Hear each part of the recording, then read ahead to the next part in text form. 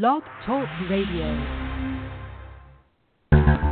We are the heirs of that first revolution. Will a strong and united America still be a force for freedom and prosperity around the world? America has created the longest peacetime economic expansion in our history. We are the heirs of that first revolution. Good common sense and sound judgment of the American people and their essential love of justice.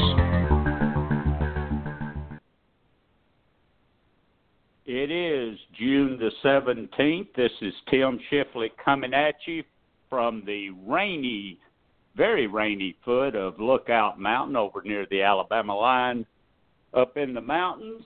Welcome to the Kudzu Vine. And those of you that have listened to this show before know that if I'm talking, that means that David is not here. David is on vacation this week, but Catherine's here. Good evening, Catherine. Greetings from Atlanta. And also with us tonight, we are delighted to welcome back an old friend. She's been with us many times. She's both prettier and more talented than David, and we're glad to always welcome our great friend from the Democratic National Committee, Commissioner Wendy Davis. Welcome, Wendy. Thank you. It's a pleasure to be with y'all tonight. Now, and happy folks, Father's Day to all. Oh, well, thank you. I Father's appreciate that. Thank you. Thank you very much. It was a good one, by the way. I got to see my whole family, something I don't get to do very often, and it was a great weekend. Good. Those of you that listen to the show regularly also know that from time to time I do a segment known as Outrage of the Week. Normally I do that later in the show, sometimes right at the end of the show. Tonight I'm going to start the show off with it. Now this segment is known as Outrage of the Week, but I guess I'm a little beyond outrage today. It's hard to even consider that I'm having to address this subject and that such things as this are happening in this country. For some time now, foreign children who have crossed the southern border of the U.S. unaccompanied by any adult have been detained in special centers set up all over the country. And also, as we've seen on the news this week, a lot of them in the border states like Texas. Many of these children have been released back to their parents or other caretakers like other relatives. These centers, of which there are about 100 now, have remained at near capacity while the disposition of these children has been slowly accomplished. But now, it turns out that a new group of children has been added to these centers, turning already crowded facilities into extremely overcrowded situations. These children are the ones that I wish to deal with right now. The Trump administration has decided to pursue a policy in which minors are to be separated from their parents when families are caught at the border entering the United States. In the past, other administrations kept these families together and generally deported them together if they had to be deported. On rare occasions, some minors were allowed to remain in the country if they had caregivers available, but now we discover that perhaps as many as 2,700 children have been forcibly taken from their parents, and about 2,000 of them within the last 7 weeks or so, and have been placed around the country in these centers. Their parents, even those who are asylum seekers, which this used not to happen, are put in federal prison. And you see, children cannot accompany their parents to prison, therefore they are taken away. The centers are woefully understaffed, about 1 staff member per 8 children. The children have access to the outdoors for only about 2 hours in any 24-hour period. Most of the children have little or no contact by phone or anything else with their parents who are locked up in federal prisons. They operate meals and other activities in dorm-like conditions. For sleeping, they are assigned 5 to a room that normally holds 4. They are normally separated by age and gender. And because of the new crush of minors in the system, tent cities and military bases are in the process of being set up to use to detain them. An average of 45 children per day are being taken from their parents. So, this is now our policy. It is carried out while much of the outside world has no way of viewing what is going on in these places. In recent days, a few reporters, doctors, etc., have been allowed into view. At one facility, a United States senator was denied entrance because he wasn't on the, quote, approved list of visitors. Now, for his part, our president has been his bubbly, lovable self on this issue. I'm kidding, folks. I'm really kidding. Of course that means he's been tweeting. He typed, and I quote, "Separating families at the border is the fault of bad legislation passed by the Democrats." To that, I would like to reply, that's an outright lie. No such law exists. The Trump administration enacted this policy in April. They just made this up. And then there's our Attorney General, Jeff Sessions. He, along with other administration officials, want to prosecute these immigrants and separate the families as a tool to discourage further immigration. Now, the problem with that is that to date, Trump's people have produced not one shred of evidence that this is working or not working or anything. And when they're questioned with that, they respond by enacting further measures such as dismissing those who seek asylum legally out of hand. They, too, are going to jail. They, too, are having their children taken from them. Speaking of Sessions, he actually had the nerve to reference a biblical passage as justification for all these new policies. He has the gall to cherry-pick Scripture as a justification for a partisan political move. And he uses children. Mr. Attorney General, I know you're a Methodist. I know you're a Sunday school teacher. How about acting it? This is just shameful. I suppose it was inevitable that this bunch in power now would do things like this. They want to enact a zero-tolerance policy on illegal immigration.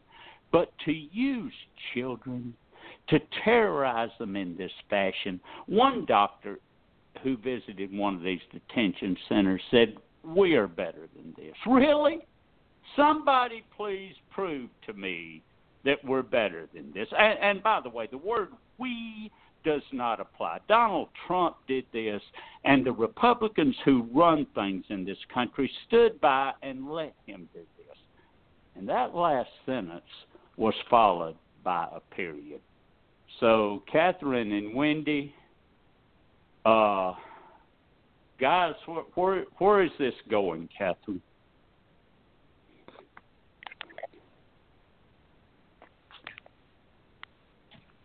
You with me, Catherine? I'm sorry, I had you on mute. So I didn't interrupt. So I was saying, where is it? Where's all this going? I have no idea what the next pictures are going to look like, because the current ones are just heartbreaking. I did hear on Meet the Press this morning when Kellyanne Conway was on, and boy, she's quite something.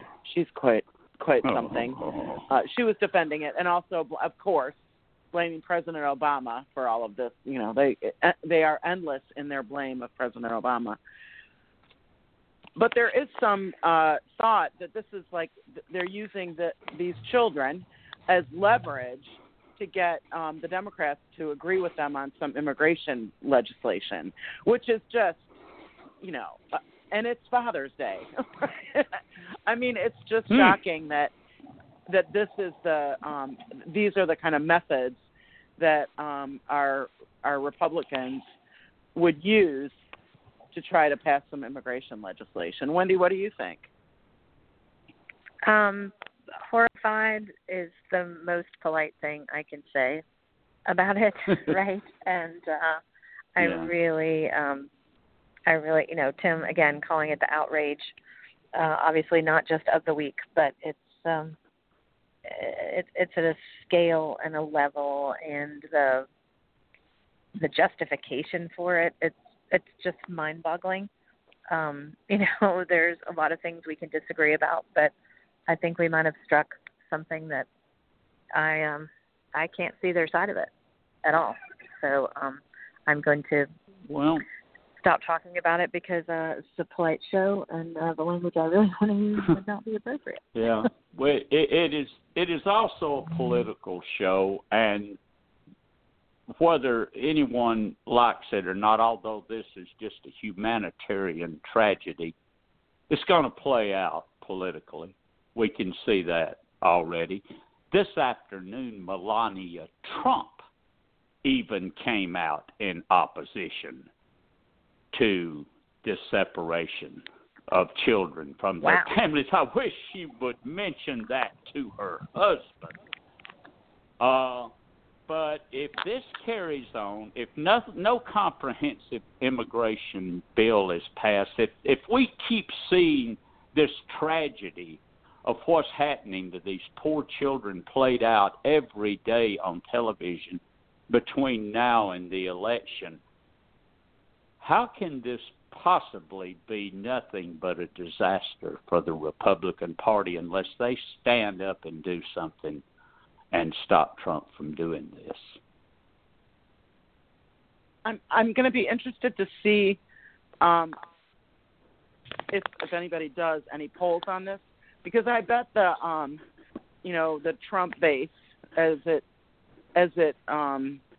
grows smaller and smaller, even though they continue to support the president, I think it's dwindling. I bet they're all for it. Well, and again, it's everybody is hearing the story from that different angle, right? And it's like the birth certificate stuff, right? There are people still who think Obama was from Kenya, and nothing you can say is going to change their mind. Yeah. Well, I'm going to be interested in seeing how they manage to put a positive spin on this one. But we're now going to turn our attention to probably the biggest story of the year so far, other than this one, which is quickly becoming the biggest story of the year, and that was the recent summit between Donald Trump and Kim Jong-un. We do politics on this show, of course. So this is going to play out politically too. We did see that right after the summit ended, there was a round of polling taken, and people generally viewed it positively, even though most people thought, not much got done. So,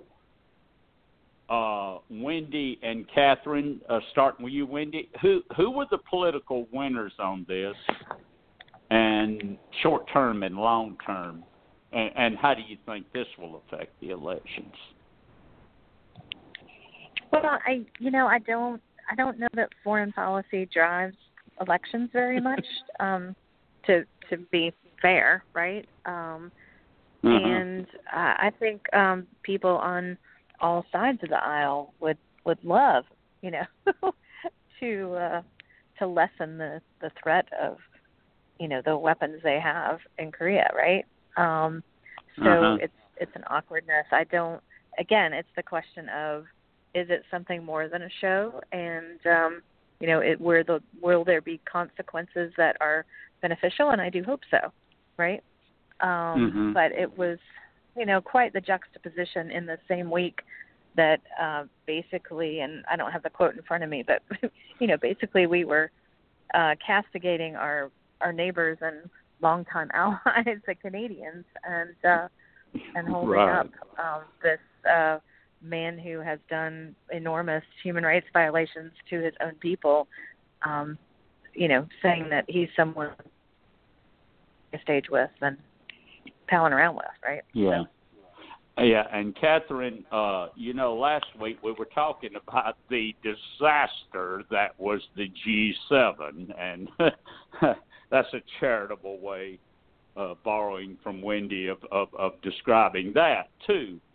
So now we've seen the summit, and I saw mainly a dog and pony show, and everybody had photo ops, and there was a couple of photo ops that Trump wished he hadn't gotten caught in, and our media and North Korean media, of course, are playing this thing in two different ways, and I sort of think that Kim Jong-un couldn't lose here. He was the winner just because he was there, just because he was shaking the hand of the President of the United States, made to look like an equal. The whole world got to see him, smile and all of this. I think he was the big winner. What do you think? I completely agree with you. I think giving him any kind of equal footing with the President of the United States is a huge win for him. I think, and then in the I think the thing that bothered me the most about the whole thing was when our president got back here and was raving about what a great leader he is and how he respects him. And then what did he say yesterday? That he likes the way, or Friday, he likes the way Koreans stand up and pay attention to what he's doing, that we should be more like that. I mean, these are shocking remarks from a president of the United States. They're just shocking. And I mean, the environment in North Korea is a shocking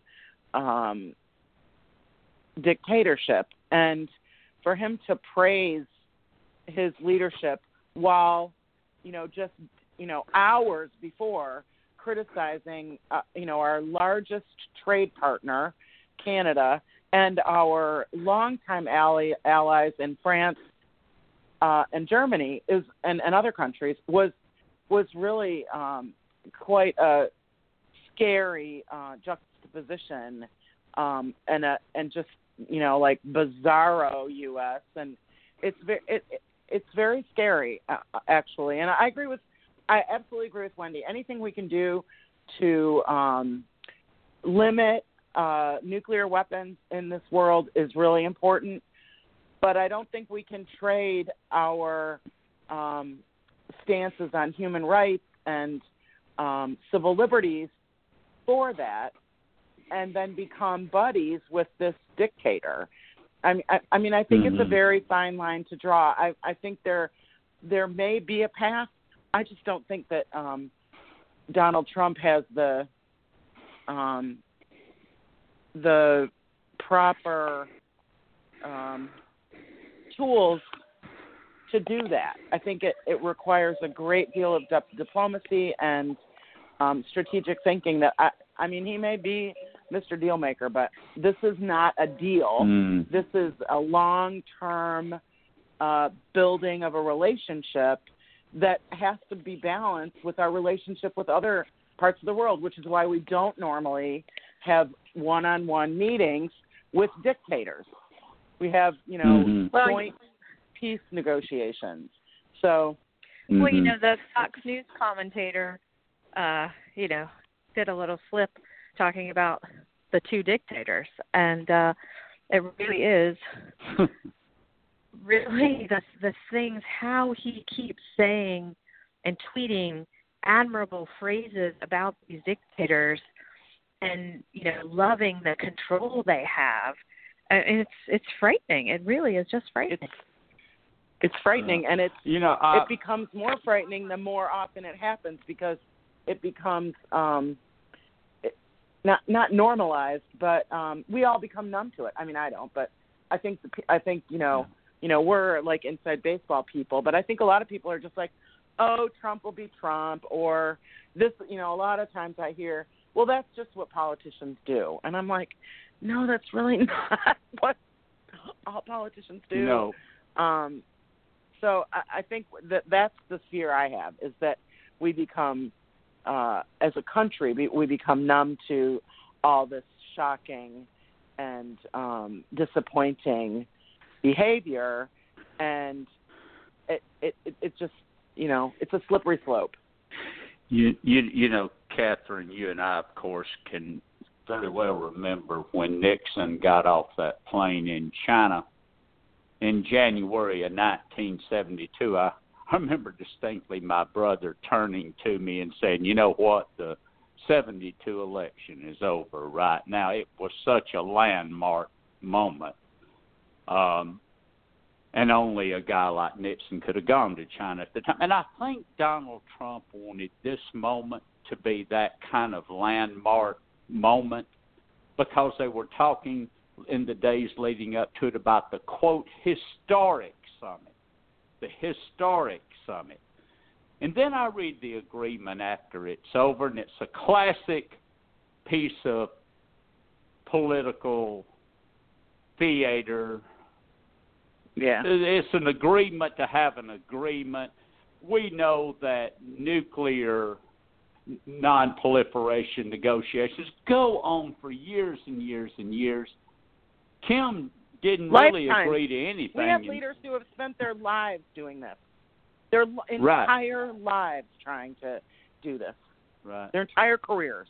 And look at Sam Nunn. And I was shocked, and I'm sure the Pentagon and South Korea were shocked at the things that Donald Trump agreed to over there that he didn't happen to mention to anybody before the fact. He seems to keep doing that, doesn't he, Wendy? On every subject, he just all of a sudden tweets it out. There it is, and his staff is left to scramble to try to figure out a way to even explain this. He has done so much to disrespect the very difficult work of our nation's diplomats on occasion after occasion after occasion. And so this is just another example of it. But to me, one of the biggest slaps in the face element of it was, they were trying to find time in his schedule to brief him before he went, to make sure he understood the protocols and understood the complications and how difficult this mission was. And he was like, I don't need to study for this. I got this. Yeah. It's again, it's I'll know in the first minute, he said, if this thing's going anywhere, and la-di-da-di-da-di-da. It literally, once again, is proof that it's just not a good idea to grab somebody off the street and make them president of the United States. That's what's wrong here. I mean, this poor man doesn't have a clue. Not only does he not have a clue, but I consistently worry that there's really something wrong with him, upstairs. Well, I'm sure I'm not the only one that does either. I don't know if you saw this media scrum he did on Friday, but on Meet the Press today, they went through the things that he said, and like half of what he said was a blatant lie. A blatant lie. Uh-huh. Like he said Mike Flynn didn't lie, and then they showed the tweet where he said that Mike Flynn lied like 6 months ago, and then he said that he just had was a whole list of things that he just it's the reporters that were on were just saying, we know politicians, for their entire careers, they said we know politicians massage the truth and spin things, but they don't know how to deal with someone who just lies. Like, how do you even deal with that? How do you even ask the next question if what they just told you was like absolutely untruthful? Well, and my question is, how do so many people just go oh well. Right? Like yeah. that's Oh, the part just that's Trump even being more Trump. stunning, Yeah. right? Like, yeah. Okay, He's the a different sun is kind now of going to guy. rise in the west, right? Like, what? Yeah. Yeah.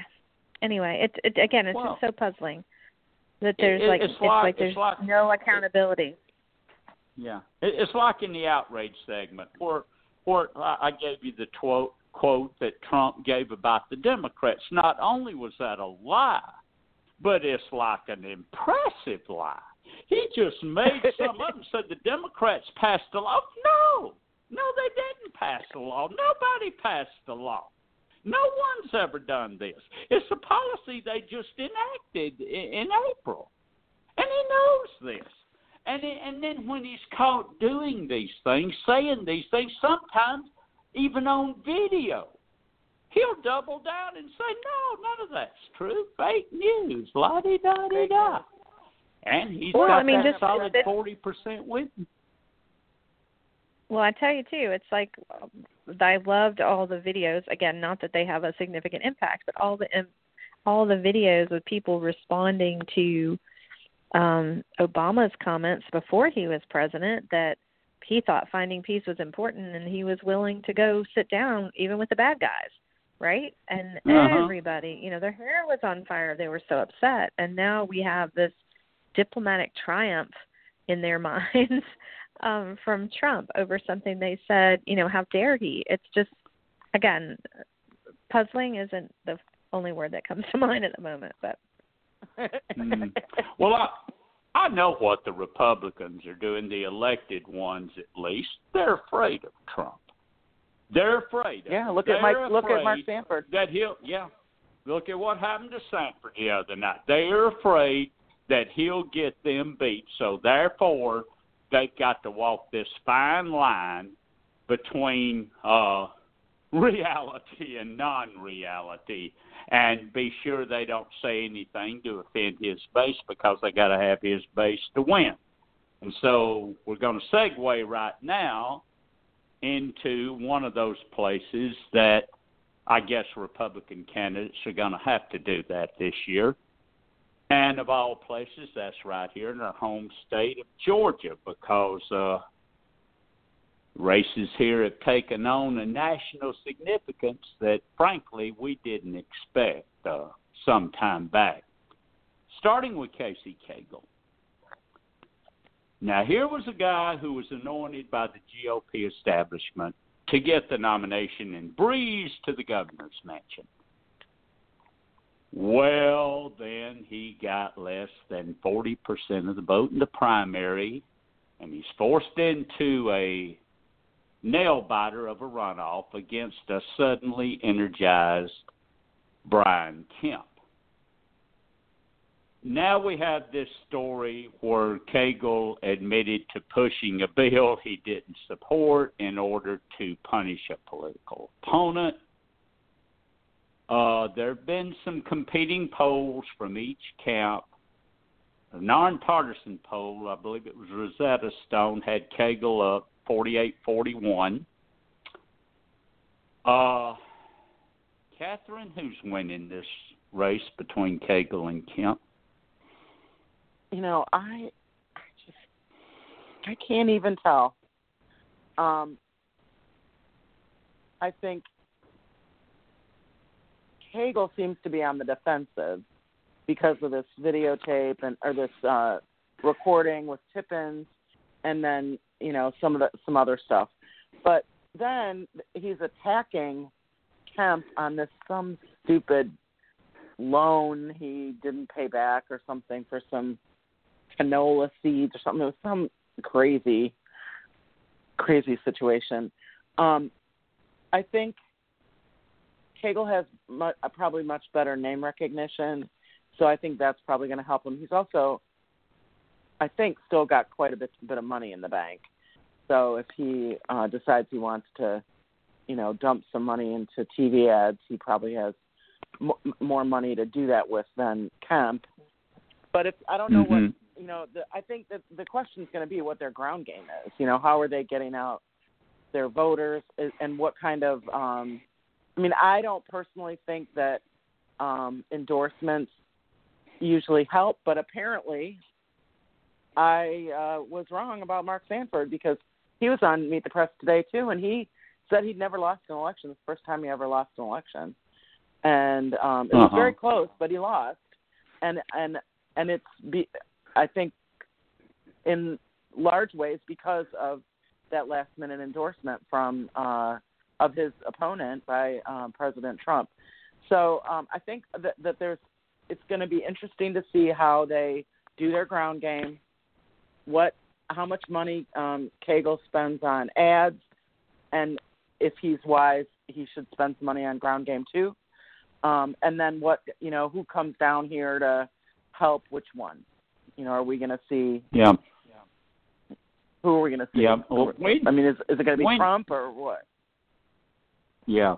Wendy, we have a 9-week runoff period here, and I imagine this was originally installed, as it has been in recent history around states in the country, to make things tougher for Democrats, but not so this year. This lengthy runoff period, first of all, is it helping or hurting either Cagle or Kemp? Oh, it's hurting both of them, right? And I think, obviously this race started off with everybody sure Cagle was just going to win it, possibly even win it without a runoff. I keep telling the Cagle fans, dude didn't get more than 40%, 60% of the Republican primary voters voted against him, right? I mean, right. Even if they liked their guy a lot, there was a lot of not Casey in that primary. And y'all, runoffs are all about turnout. And they're usually pitifully attended. And so I would not, Casey Cagle doesn't need to be, counting his chickens before they're hatched. I think it's going to be nip and tuck. It may be, a razor thin margin at the end. And, if they heard of a ground game, they need to get one if they want to win. And it just, I'm enjoying sitting on the sidelines and cackling, right? And and seeing them just tear each other up. It helps us. And so far, the only statewide runoff we have on the Democratic side is for state school superintendent. And by and large, that's just been, I'm really great for public school and public teachers. Public school teachers. Oh yeah, I'm really good for public schools and public school teachers, right? It hasn't degraded, if you will. And, so I'm feeling like we're sitting in a better place, and they're spending millions of dollars. That hopefully means they won't have quite as much as when whoever the eventual nominee is heads toward the fall campaign. Yeah, I'm with you. I think during this 9-week period, this is a time like, for instance, Stacey Abrams can be focused on raising money for the fall campaign, getting around touching base with some people, getting everything lined up. It's probably a blessing that attacks on her haven't intensified because of the fact that we've got this 9-week period where Republicans are savaging each other. And I was thinking in the case of Cagle and Kemp that I believe Kemp's supporters are more likely to come back and vote than Cagle's supporters are. And I will not be surprised at all to see Kemp win this runoff. Now, the question becomes, who do we want to face? Catherine, do we have a preference? I think I have a slight preference to face Kemp. Just because he's got some, he's made some mistakes that we can, drill him on, and but it's only a slight. It's only slight. It would be. I think. Now, Wendy. Go ahead, Wendy. No, I was going to say I want us to go up against the one with the less money, Yeah, that's always good. Everyone has Well, zero left. I'm pretty sure that's going to be kept. Yeah, But look, no guys, mistake, this year the Republicans are going to come and give money to we'll be outspent, but I would just rather us, go with the weaker in terms of the fundraising number too. But this year, we are on the national map with this race. A lot of folks are watching this one. There was a WXIA poll taken back on, I'd say May the 15th, sounds about right. And it was a matchup between Cagle and Abrams, and it had Cagle 46-41. And so the question, and we saw that Abrams got, or the Democrats got 48% of the primary vote. It's very high. And in John Barra's race, the Democrats got 49% of the vote. And so the question becomes that we have to entertain, can Stacey Abrams really win this thing? Can she, Wendy? Yes. Yeah, absolutely. It's a tough row to hoe, and it's going to take a lot of things done right and very little done wrong, right? Like in tennis, you call them unforced errors. We need none of those, right? Exactly, because it's gonna be nasty and mean and hateful and ugly, like we haven't seen. But if the national attention stays true to the form we've seen so far, we're going to have some national level resources that we haven't seen in the past for our race. I was really intrigued. Even our Attorney General's race is making the national radar screen, if you will, right? Their organization, right, their branch of is the Association of Attorneys General, Democratic Attorneys General, or something like that. They have our race as one of their, I think it's top 6 races in the country, and I think that's going to possibly even move up the list because how our nominee Charlie Bailey is stepping up and trying to show that these transgressions that we've got, Casey Cagle on tape talking about, he's like an attorney general, if they're doing their job right, would be, pursuing an investigation and leveling charges about these kind of things. And I just, anyway, I think it's an exciting time. The National Party has already put in more resources than they ever have that are targeted toward expanding the state party's capacity to have real conversations with real voters, right? An actual ground game. And it's just very exciting.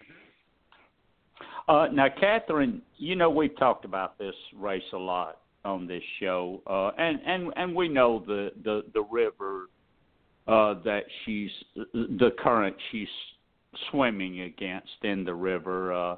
We've never had a female governor, much less an African American. But I was thinking the angle here is that the strongest current Stacey Abrams is running against in this state is that she's the Democrat in the race. Not that she's a female, not that she's an African American, not that she's going to break all of these glass ceilings, but that she's a Democrat. And we turn to persuadable voters. It seems to me that most of the voters in this state are either hardcore, straight party voting Republican or Democratic. Do we have enough persuadable voters for her to say erase a 3 or 4 point deficit and win? Or is it going to be another one of those deals where she comes within 5 points like Hillary Clinton did, something like that? Well, I think that Representative Abrams has been working for several years and probably longer to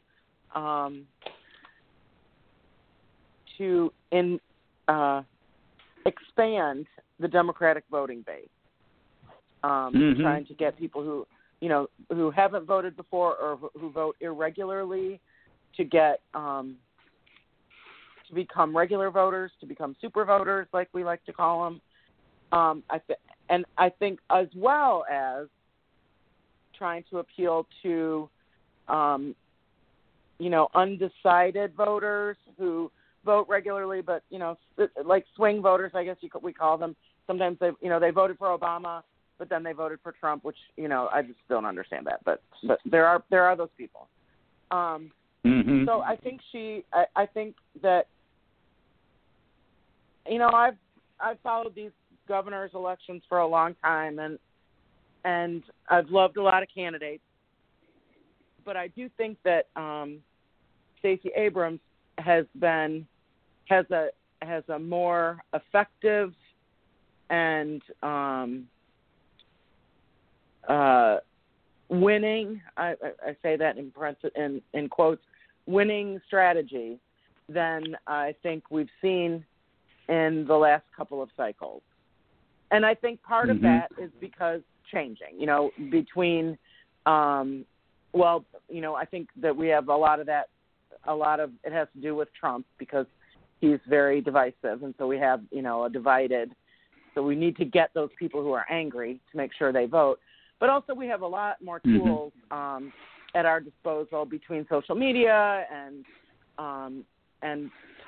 telephonic technology.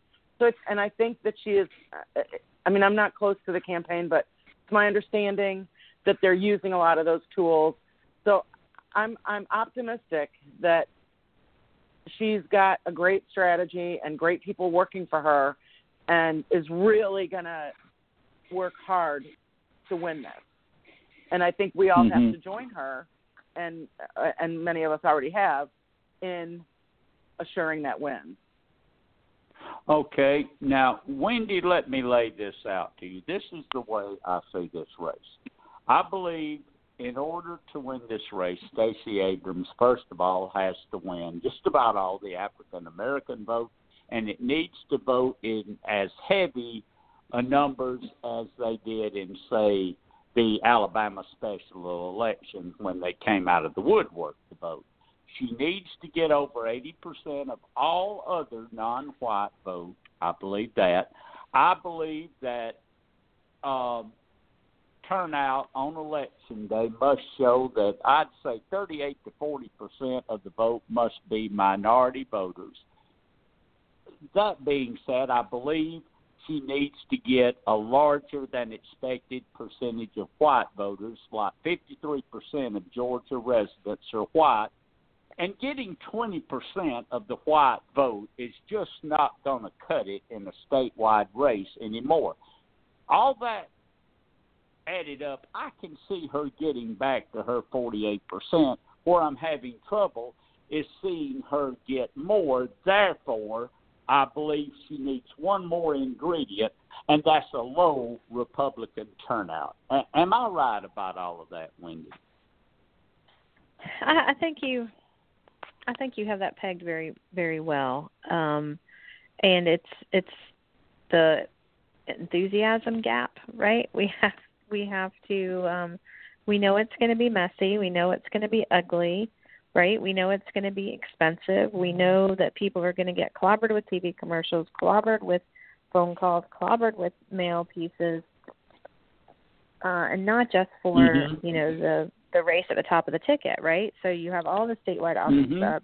You have really exciting competitive races for the legislature. You have exciting competitive races in a lot of counties for county offices this year too. So there is a lot of opportunity for the Democrats to win that enthusiasm gap. And again, if we play the cards right, that's where we gain that edge, right, that you're talking about, that close that gap. And so I think it's got to be a little bit of everything, right? And the conversation has to, in my opinion, the conversation has to stay as much about Georgia as we can get it.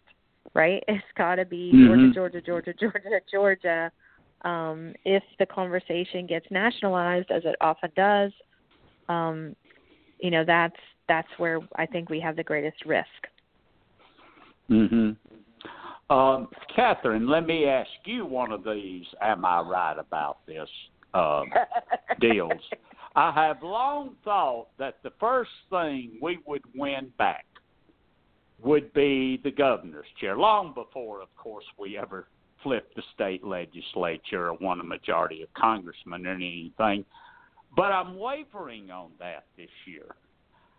I'm seeing a scenario where we could lose a lot of statewide races, including the governor's race, but John Barra could slip in down ballot and win. And it wouldn't surprise me at all. Am I right in thinking that John Barra, somebody like him, could be the first Democratic candidate in years to win a statewide race? I hope you're wrong. He's not getting my vote. I'm not voting for him. I can't vote for him. His votes in Congress were horrible, and they were. I was very. And I've heard him speak, and I thought I was listening to a Republican sometimes. But you know, I I was very disappointed that he decided to run. I wish he would retire. And I'm sorry to say this on our show because we are Democrats and we try to be unified. But you know, he voted again. He voted for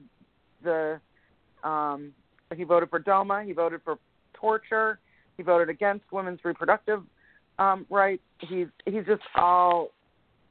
voted wrong on many of the things that are very important to me. So I hope he's not the first one. I really hope it's Stacey Abrams. I'm very hopeful and very optimistic about that. Yeah, Wendy, not just John Barra, but looking at all the down ballot races, is it possible that one of the down ballot Democrats could be the first statewide Democrat to break through this year? I think we have a number of races where that is absolutely possible, particularly because of what Abrams is going to be doing in terms of the ground game that her team is going to engender and the coordinated campaign is going to have. So you may have people who just can't stomach voting for someone they've never voted for before, right? In an African American woman, but maybe you do get a John Barrow coming through, or maybe we have an outstanding candidate for lieutenant governor. I have never seen a first time candidate be as sharp as Sarah Riggs-Amico. I mean, wow, she's something else. I think you might have some people paying attention to the Public Service Commission race this year, right, with all the stuff about Plant Vogel. And so I think it's going to be very interesting to see the people, and they all seem to be working really hard, and they all seem to be working really nicely together, right? So, so if we can, and we've got some congressional races that are going to be more exciting than they sometimes are, right? So, it's just it's going to be a fascinating fall, and don't count out those really local races too. So it really moves a lot of votes. Now, we got about 11 or 12 minutes left in the show, and I did want to save some time for this subject because, Wendy, as all our listeners know, you are a member of the Democratic National Committee, and we wanted to talk about some things that's going on with the Democratic National Committee. As a matter of fact, I'm going to let you and Catherine do most of the talking about this, but I did want to ask an initial question, and that is if you could address what you think the changes in the superdelegates are going to do or whatever. Yeah. So it's sort of anybody's guess still. That's the really fascinating and frustrating thing, right? There are now something like 3 or 4 different proposals, and even as a very active and attentive DNC member, I haven't been able to get the straight skinny on, what we're leaning toward. at the March meeting, we sort of kicked the can down the road, and everybody was able to agree on something that said, something very vague, like we're going to reduce the perceived influence of, quote, superdelegates, right? So the big thing we're all working on now is not calling ourselves superdelegates because that's part of the problem, right? There's a misperception. People think of them, that those, quote, superdelegates that a lot of people were stirred up and mad about, they think of those as like big shot, highfalutin, the giants. And, the reality is the vast majority of those automatic delegates, folks like me, right? Like just regular folks who've worked hard as a volunteer for the party for years and have sort of worked their way up the food chain, if you will, right? From serving on their local party, serving on their state party, and then are elected to serve by their peers in the state party to serve on the national party. Also, people who are automatic delegates are members of Congress and U.S. senators, right, and Democratic and Democratic governors. And, of course, all the former presidents and vice presidents who were Democrats, they're there too. And those are all sort of big shots, right? That they're very different than folks like me, but we're all in that same group that was castigated as, being unfair. But I will tell you again that the Republicans would have given any of their limbs to have had superdelegates in 16 in their situation, right? And so, although I understand that there is a concern, and it felt like, these insiders were tipping their finger on the scales and there was unfairness, right? Like, we need to work really hard to find a way to make a change. But I personally don't think that change is to say that I don't get to vote. I mean, right. That's absolutely right. That's ridiculous. So finding what that middle ground is, I'm not sure we've gotten to it yet.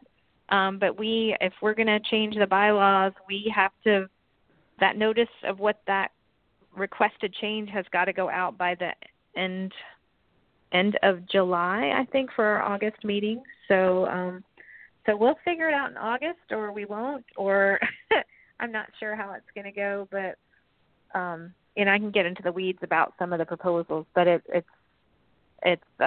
there's definitely a problem there, and it needs to be addressed. But I'm not sure the ways that have been presented yet are what we really need to do as a party. I don't think we should take the people who have worked hard and been dedicated to the party and have the long-term interests of the parties in their mind, right? That's why we're there. We're not there because of a particular candidate in that particular cycle. It's supposed to be about the party into perpetuity, right?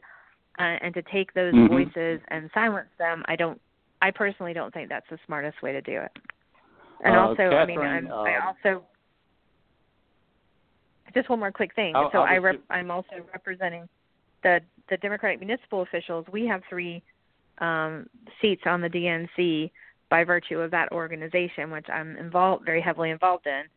And, to think that those similar organizations, the county commission folks and the governor's folks, that to think, again, that their voices shouldn't weigh in on one of the biggest decisions our national party makes about who our nominee is going to be, I just don't think that's the right way to go. But, again, that's me personally. Yeah. Catherine, I know you got a bunch of comments or questions about what's going on with the DNC or the election in 2020 or the convention or whatnot. So just jump in there and take over right now. Well, Wendy, I have to say that I am always happy and pleased when I think that you are on the DNC. I think it's... Oh, that's so kind of you. Thank you. We all made a really good choice in electing you. I think you're very thoughtful and fair-minded, and it really does make me feel like the party's in good hands, honestly. I'm not saying that just because you're here on the show tonight. I think about it often, and I'm very pleased about it. Do you think I only saw a headline this week, or was it last week, that and I don't know if it was the DNC or I don't know who it was, that said that you have to be a Democrat to be on a presidential candidate. Did you see this too? I did. It was what happened was Yeah, it was a proposal out of the Rules and Bylaws Committee that was meeting, and in conjunction with the National Party's Executive Committee meeting. So that's the group that was supposed to be resolving these other issues about the automatic delegates, and they decided to add that. And so there are a lot of people who are saying that's just a slap at Senator Sanders. And, you know, my question is, like, I don't think any of us disagree that the nominee of the Democratic Party for president should be a Democrat. That seems like a hard thing to disagree with. The question is, like, says who, or how do you prove it, or, you know, those kind of things. So, I mean, it's just about signing a pledge. You know, somebody could, you know, let's say, you know, Mitt Romney could decide next week and sign a pledge and say he's a Democrat now. I wouldn't be comfortable with him running for president on my side, right? But right. So I'm not sure how they would make that happen, and I am just so sick of anything that makes us look back to 2016. We need to be looking forward. I frankly think we need to be looking past 2020. Like, we've just got to keep push, and have a 20 or 50-year horizon, not keep relitigating 2016. Amen, sister. I say this all the time. Let's think about 40 years from now, not 4 years. Well, I mean, we don't even think about 4 years, really. We think about 2 years. I mean, it's a 2-year cycle, and that's why. Well, I want people to be paying attention to the city races too, and you know, and we're normally in the quote off years, right? So I mean, there's a lot to think about, but we need to stop. I mean, any of our internal divisiveness. I mean, we're always going to fight a little bit, right? We're kind of like cousins, right? You're going to have a little spat here and there, but we've got to keep that internal bloodshed to a minimum. And I just think right now, anything that gets us to not be talking about 2016 would be good. But unfortunately, that's still where we are. And that's where the chairman is. He wants us to get past this, and he feels like the whole conversation about the automatic delegates is still a part of that 2016 conversation, and he wants us to move past it. I'm anyway. And I agree that we need to move past it. I just don't think we can agree on how we move past it, right? I think that automatic delegates thing goes back to 2008, too. And there was a lot of talk about it then, too. It was more divisive in 2016, but there was a lot of talk about it in 2008, too. I remember. Some of my friends if you think about what happened in 2008, right? Like, just think about, you know, our most obvious example for those of us here in Georgia, right? At the beginning of the campaign, which was back in 2007, right? Congressman Lewis was signed up, endorsed Hillary. And then as the campaign moved forward, he later, and I know it was to much personal pain because he's a man of his word, right? Like, but he switched and he went with Obama and supported Obama. And that's the the reality is that none of these automatic delegates vote until the convention, right? Like, it's not a done deal. Even if, 90% of them all said we're going to be with so-and-so, they aren't actually with them until the convention. And that vote happens. And so I think you have a situation. I try to make people think back to 2007 also about the John Edwards stuff, right? Like, think about what a mess we would have been in if we had changed the rules and said, everybody from Georgia, which Edwards did really well in, that, that big percentage of people had to stay with Edwards. I mean, it's just we have a good capacity to make things a bigger mess than they need to be. But well, like you said, it's like family. Yeah. And thank you very much for the kind words, Catherine. It's an honor to serve and to represent the people of the state. I feel like I work really hard to make sure that the people on the state committee who were kind enough to select me, that they feel like I'm representing them well and taking their feelings to that national conversation. Well, and with that, the clock. Go ahead, Catherine. I believe you do, and I'm glad for it. So thank you. And go ahead, Tim. Yeah, I was just going to say, unfortunately, the old clock on the wall is telling me that the show is over for another week. Wendy, I'd like to take this opportunity to thank you so much for sitting in with us tonight for the whole hour. We always learn a lot from you, and you're one of my very favorite folks I've ever met in politics in my life. So thank you so much for being a friend of the Kudzu Vine and for helping us out. Well, my pleasure. Good Always night. good to talk with y'all. Good night. Good night, y'all. Good night, guys.